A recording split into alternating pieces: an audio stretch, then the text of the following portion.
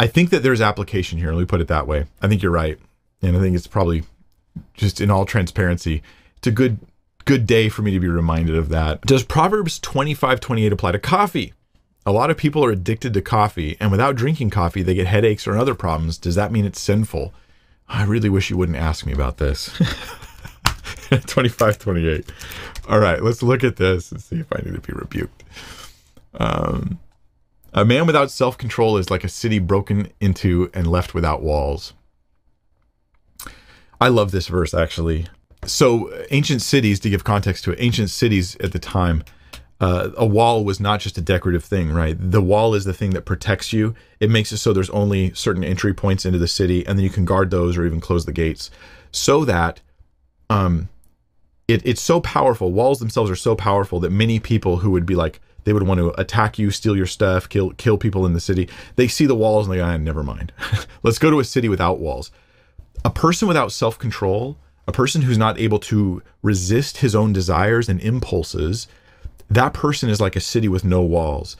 Every time a temptation comes, he just goes right to it. He just suffers the pain of sin in his life over and over again.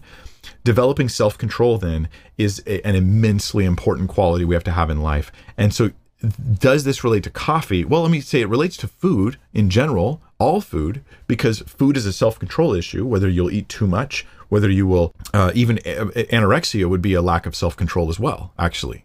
You might think of it as hyper self-control, but I would say, well, no, you're being controlled by the food instead of you controlling the food according to what is healthy.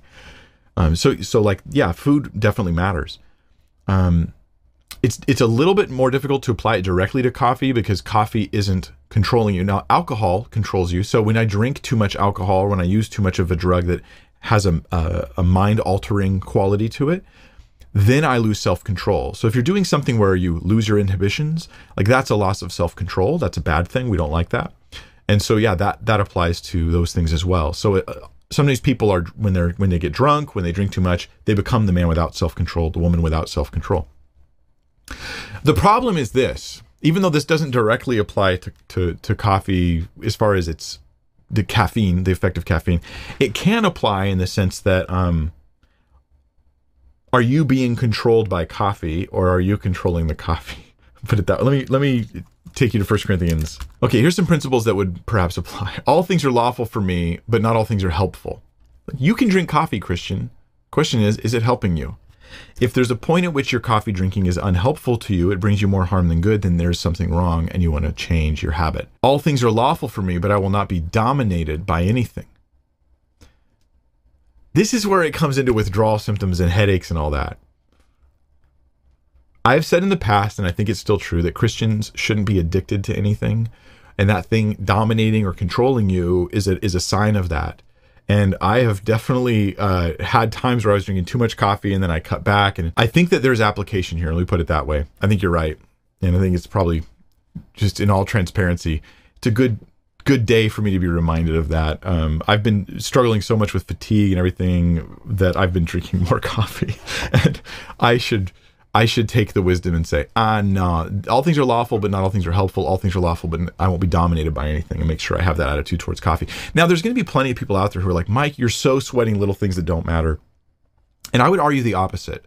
I would suggest that when you care about little things like coffee consumption and whether that honors Christ in your life, that is the best place to be as a Christian, because you should just care about everything, every word that comes out of your mouth, that it honors Christ, everything that you consume with your vision and your ears, that those things are things you can be unashamed about before Christ.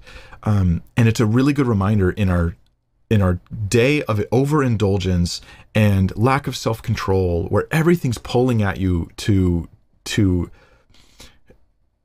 when you go to the supermarket, you hit that impulse buy section, there's a moment where you are given the opportunity to overindulge, to do something unhealthy or unwise or whatever. Not that you can't ever eat candy. Go ahead, just do it in healthy and wise ways. But with our cell phones and with our TVs and our Netflix and our Hulu and our Disney Plus and our abundance of food and drink, we are living in a constant impulse buy zone. Like, I just live in that zone. So I have to constantly be reminded, and I have to dial back those things that are not pleasing ultimately to Christ and not exhibiting that I'm under self-control at all times.